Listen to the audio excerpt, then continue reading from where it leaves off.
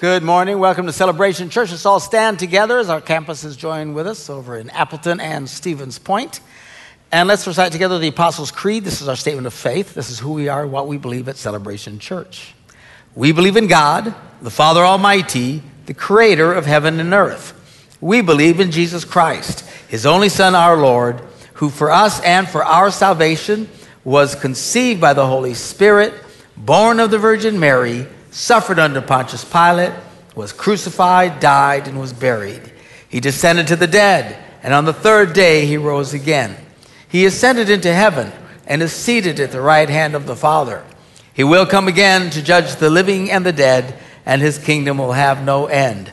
We believe in the Holy Spirit, the holy Christian church, the fellowship of believers, the forgiveness of sins, the resurrection of the body, and the life everlasting. Amen. You may be seated. Good to have you with us this morning. Merry Christmas. I got my Christmas bow tie on this morning. Got my red shoes on. And my ho-ho-ho socks. Ready to go. Don't forget our Christmas Eve service tomorrow. 3 o'clock at all our campuses. And then there's an additional 5 p.m. service here at the Green Bay campus. This morning, I want to share with you from the scriptures about why Jesus came. We're celebrating that he came, but why did he come? We read about it in Matthew, the first chapter. It says, but after he had considered this, the he they're talking about is Joseph. Joseph was engaged to Mary. They found out she was pregnant. Everyone is freaking out, as you well can imagine. I don't think anyone considered that she was immoral. They probably figured someone had forced himself on her or something. I'm sure it was quite a traumatic time for the entire family. She was trying to explain to them about the angel, and I don't think anybody was buying that story. Certainly Joseph wasn't. And he says, I need to get out of this deal. He said, after he considered this, an angel of the Lord appeared to Joseph in a dream and said, Joseph, son of David, do not be afraid to take Mary home as your wife, because what is conceived in her is from the Holy Spirit. She will give birth to a son, and you are to give him the name Jesus. Why? Because he will save his people from their sins. That is why Jesus came into the earth. As fascinating as the birth and stuff was, and amazing as his life was, the whole point was the sacrifice that he came to give on the cross, where he died for the sins of the world, the Lamb of God who takes away the sins of the world. All of this has been about forgiving people of their sins. We saw it throughout the life of Jesus. The Pharisees, the religious leaders of the day, saw it. It really irritated them. We pick up one of the more dramatic accounts in John's Gospel, the 8th chapter. It says, at dawn, Jesus appeared again in the temple courts where all the people gathered around him. He sat down to teach them. Well, the teachers of the law and the Pharisees brought in a woman caught in adultery. They made her stand before the group. You can imagine the horror she feels, the humiliation, the failure to be publicly dragged out over this situation she was caught up in. And they grabbed her and said to Jesus, teacher, this woman was caught in the act of adultery. I've always found this fascinating. Where was the guy? One cannot be caught in the act alone. It's interesting how they let him off the hook. But not the girl. No. We got to humiliate her. So they said this woman was caught in the act of adultery. In the law, Moses commanded us to stone such women. Now, what do you say? And they were using this question as a trap in order to have a basis of accusing him. What trap? See, they knew one of the things about Jesus, he was always letting people off the hook, and it irritated them. It tends to irritate very religious people with their long ecclesiastical noses looking down at everyone else. And all the filthy sinners and people who don't do things right. And if there's one thing that irritates religious people is when sinners are let off the hook. Shouldn't do it. So they thought, okay, what are you going to do now, Jesus? We caught this lady in the act. There's no question. Her guilt is well established. The law says we should stone her to death. What are you going to do now? But Jesus bent down and started to write on the ground with his finger. Now, it doesn't say what he was writing. Some have guessed. One of the more fascinating ones is that he was writing down other people's sins. You know, judgmental, critical, gluttony, selfishness. Who knows? They kept on bugging him. What are you going to do? What are you going to do? He straightened up and he said to them, well, let any one of you who is without sin be the first to throw a stone at her. And then he stooped down again and started writing on the ground. Well, at this, those who heard began to go away one at a time. The older ones first, undoubtedly, because they had the most amount of sins to deal with, until only Jesus was left with the woman still standing there. Jesus straightened up and asked her, woman, where are they? Has no one condemned you? And she said, no one, sir. Now, we read the words, no one, sir. I'm pretty sure these were words pushed through tears and humiliation. And I have to sense that Jesus could tell that in her heart she was very sorry. Now, there's a difference between being sorry for what you do and getting caught for what you did. A lot of people are sorry, but they're sorry because they got caught. You know, if they hadn't gotten caught, things would still be okay. They'd keep doing whatever they're doing. But clearly this woman felt very badly for her situation. And when she should have been humiliated beyond recognition, and even in this case, because it was so strict back in those days, even to suffer the death penalty, Jesus said, well, I don't condemn you either. Go now and leave your life of sin. He lets her off the hook. Not only did we see this in the New Testament, in the life of Jesus, actually we see this throughout the Old Testament. Now I say, well, I don't know, Old Testament, a lot of strict, consequences for sin. And indeed there were. But even in the Old Testament, you still see this sense that God wants to forgive people. This is shown most dramatically in the story of Jonah.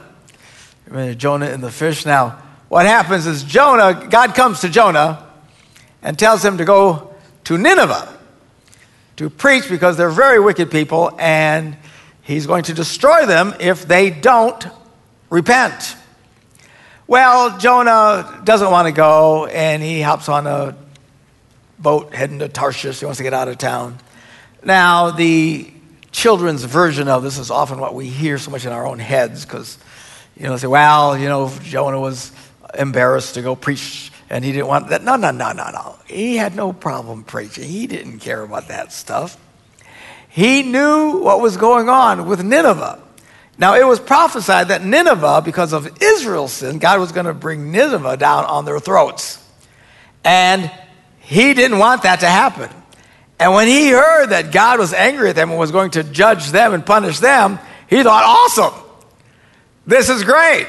I don't want to go tell them to repent. It's kind of like if the Minnesota Vikings are coming to town.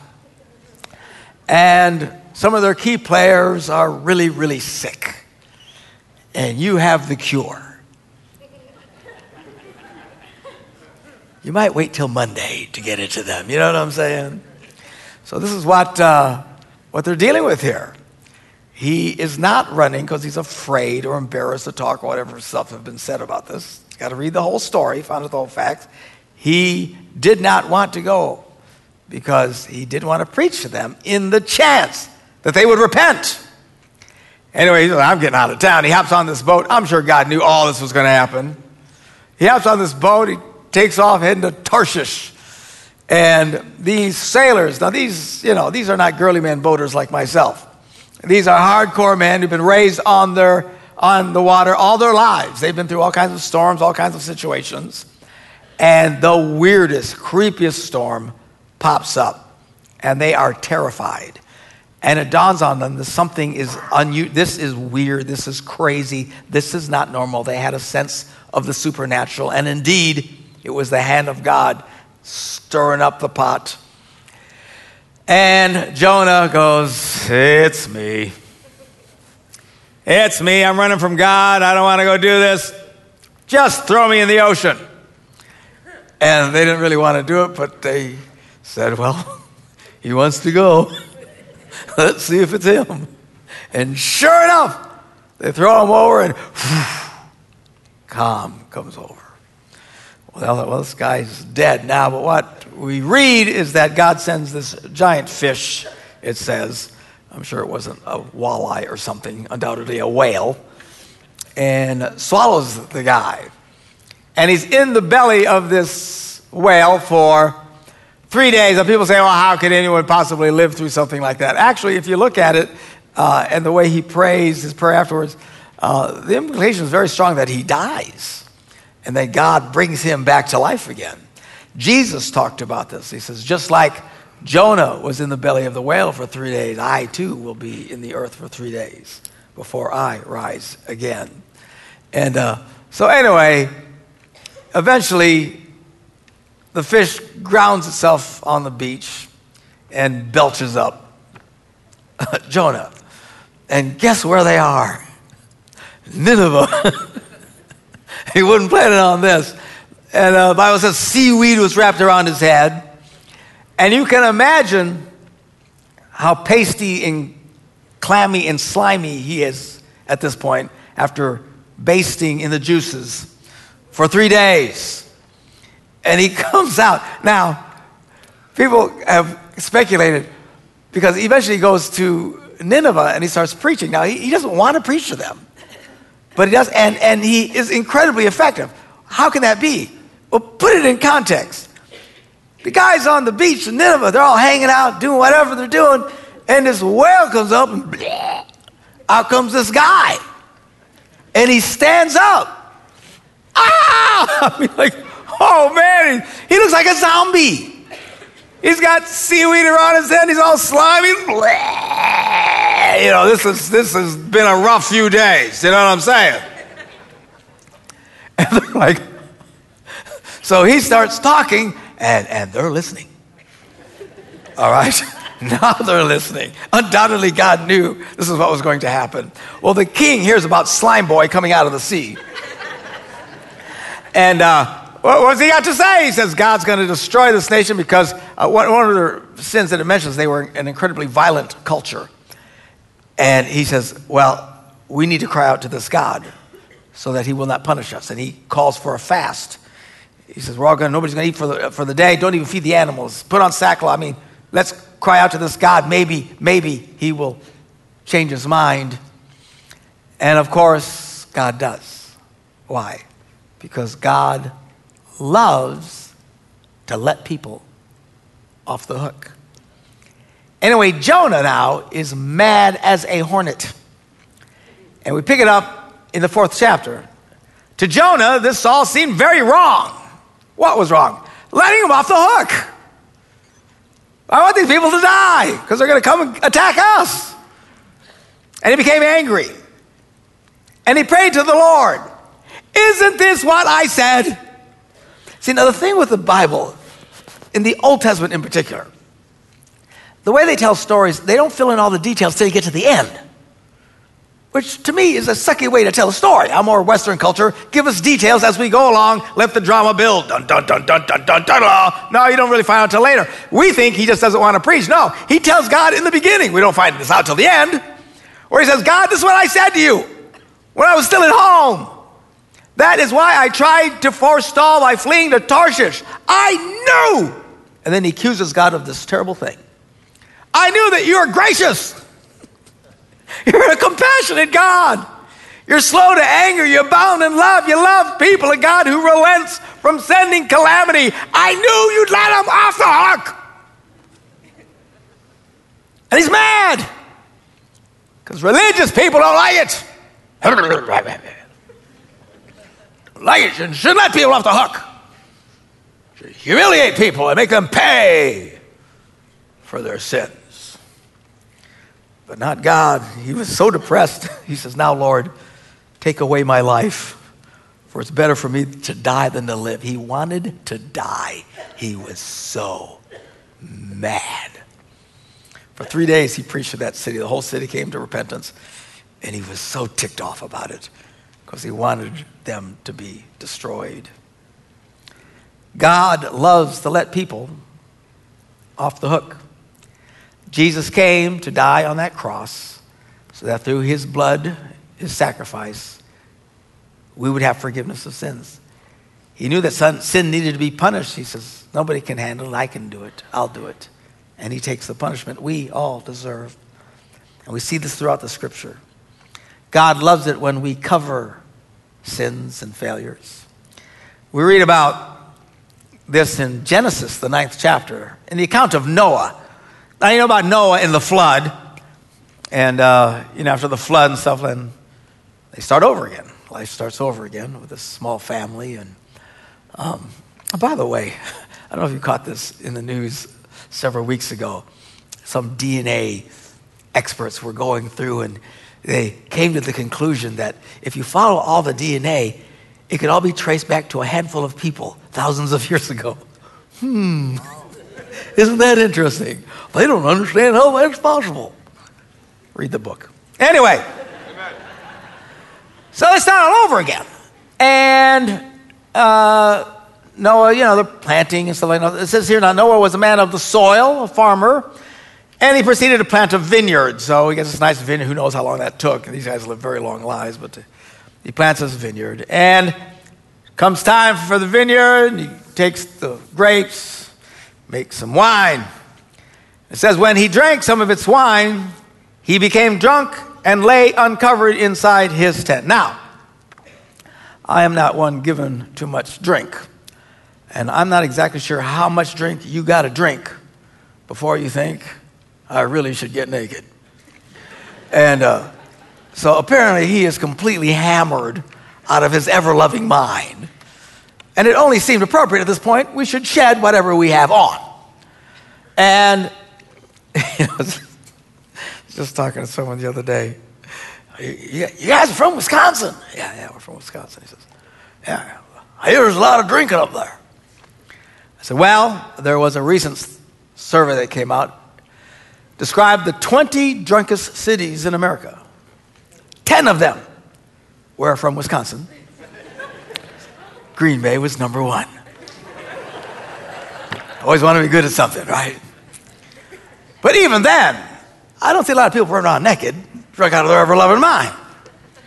And this is Noah. He is absolutely plastered. And he passes out naked on the floor of his tent. Well, his son Ham, here's a name for a kid. Hey, Ham. Yeah, don't use the Old Testament to get a name for your kid. I got to tell you, it's just weird names in here. Ham, who's the father of Canaan, he comes in and he sees Pops. Pops is buck naked. There he is, buck naked, drunk as a skunk. And he goes out and he tells his 2 brothers outside, hey guys, you got to see this. The old man is plastered. He's drunk as a skunk and he's as naked as a jaybird. You got to come check it out. Look at what he did. But the other 2 sons, Shem and Japheth, took a garment and laid it across their shoulders, and then they walked in backward and covered their father's naked body, and their faces were turned the other way so that they would not see their father naked. I was reading this the other day. I thought, man, what kind of person am I? What kind of people are we? Do we cover people when they make mistakes? Or are we like the first son? Check it out. Look at what he did. Look at this. Needs to stop. Shouldn't be happening. Then we talk and we gossip about people. Of course, we make it look very spiritual. We say the word pray. Yeah, we need to pray for Fred over here. Got a little bit of a drinking problem. Beats his wife, I heard. I don't know, but we should pray. They're just gossiping. You don't think it's gossiping because we're praying about it. People go around and tell you stuff. They don't really know the facts on about it all. Well, this is what I heard. This is what I heard about this. Oh, we need to pray about this because I heard such a thing. We're exposing. Oh, we're so good at exposing stuff. I'm telling you, if there's one thing about people who get very religious and very self-righteous, is they become like Ham, a bunch of walking bacon heads. Ham, bacon, think it through. Look what he did. Got to expose it. When Noah woke up, he blessed the two sons, and he cursed Ham and his descendants. Ouch. In 1 Peter, the 4th chapter, verse 8, we read these words. Peter says, "Look, above all, love each other deeply, because love does what? It covers."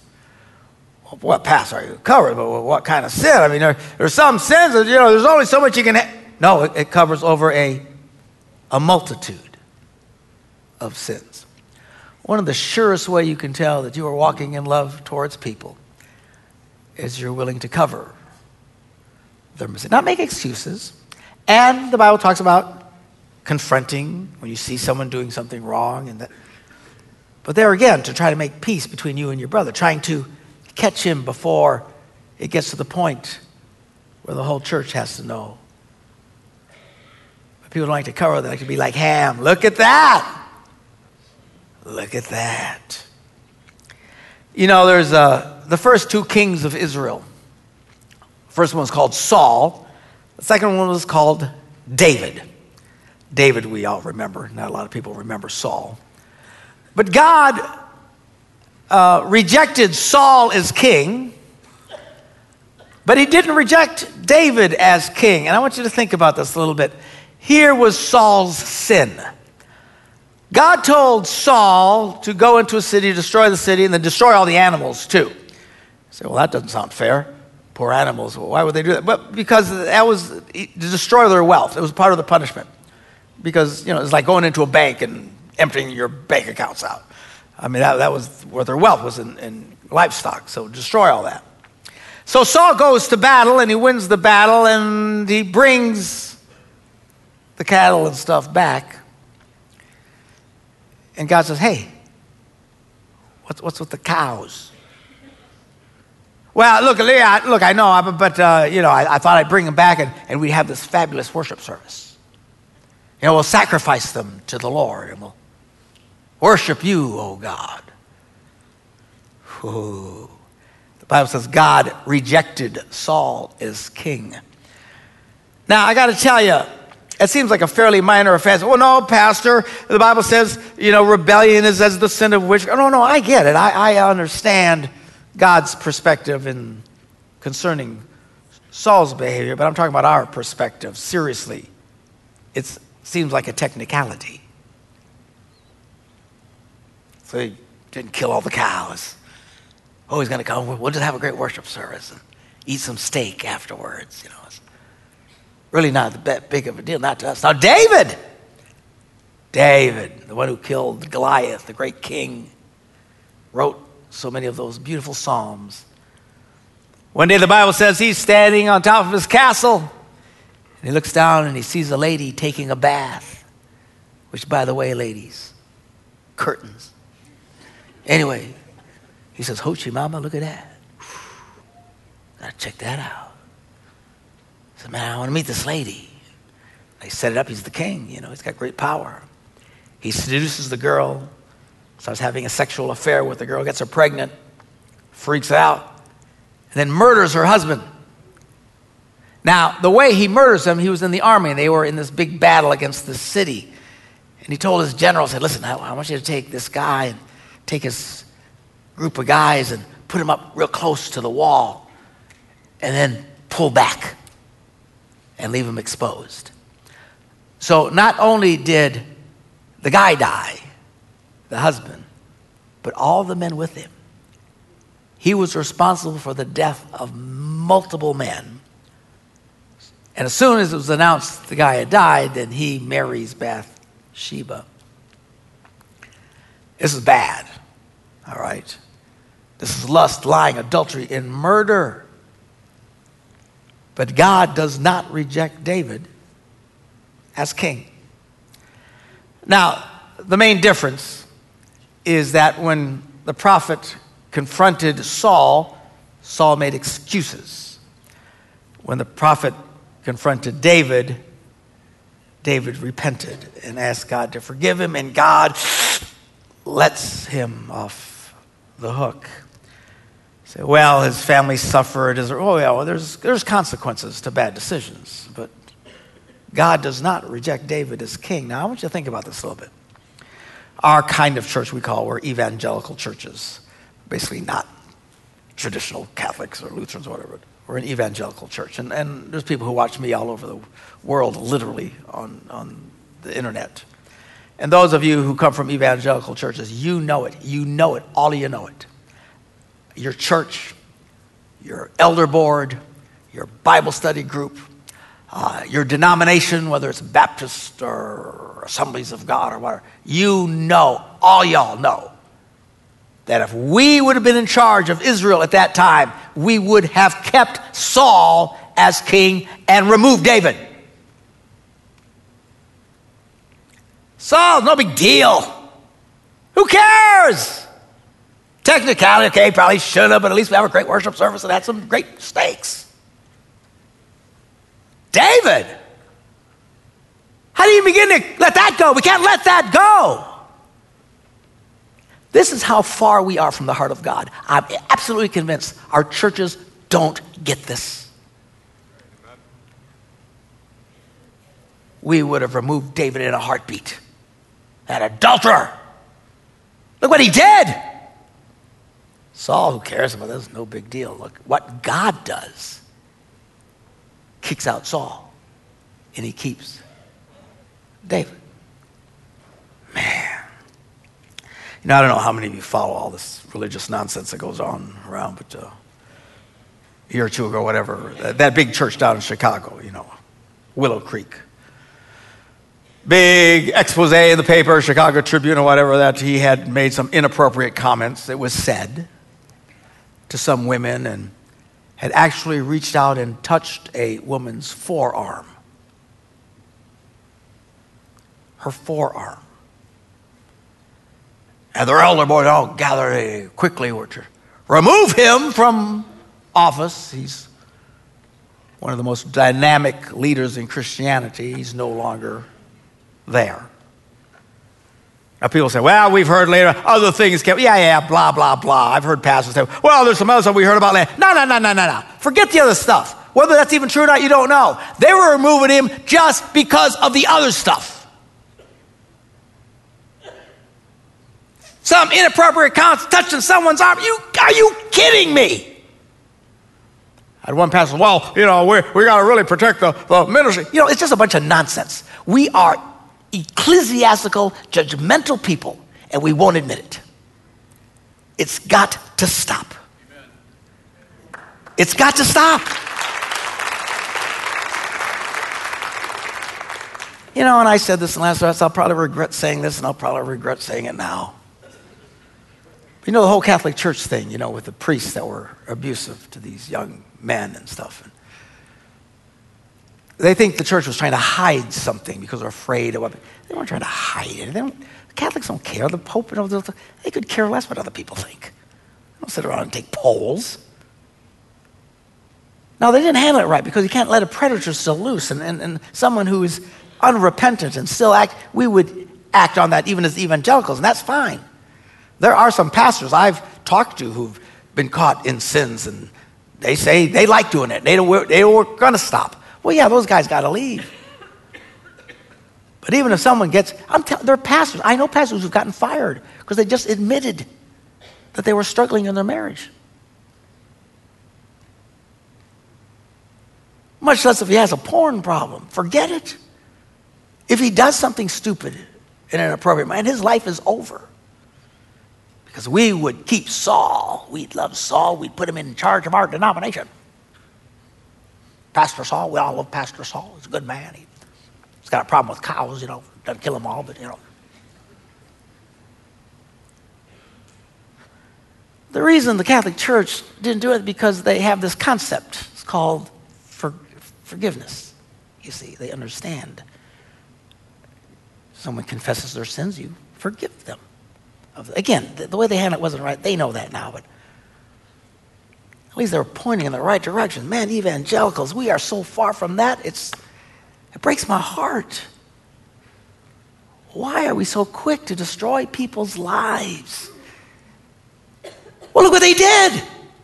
Look what David did.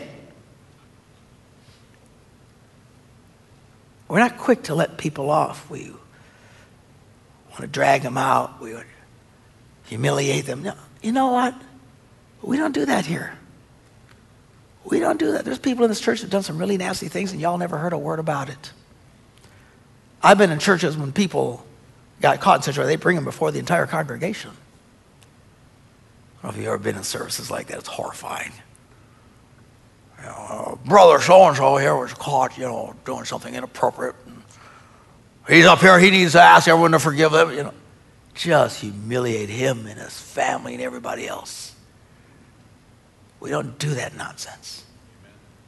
You know what we do? We cover people's faults. We cover their mistakes.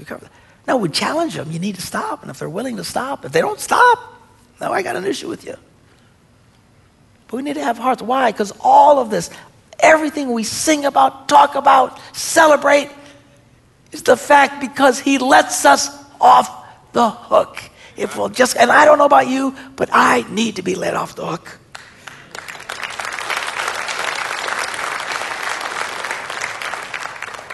It's good to know that if we'll simply come to him, that's his heart. That's what he wants to do. I'm going to ask all our ushers to come forward to the campuses, get ready to serve communion.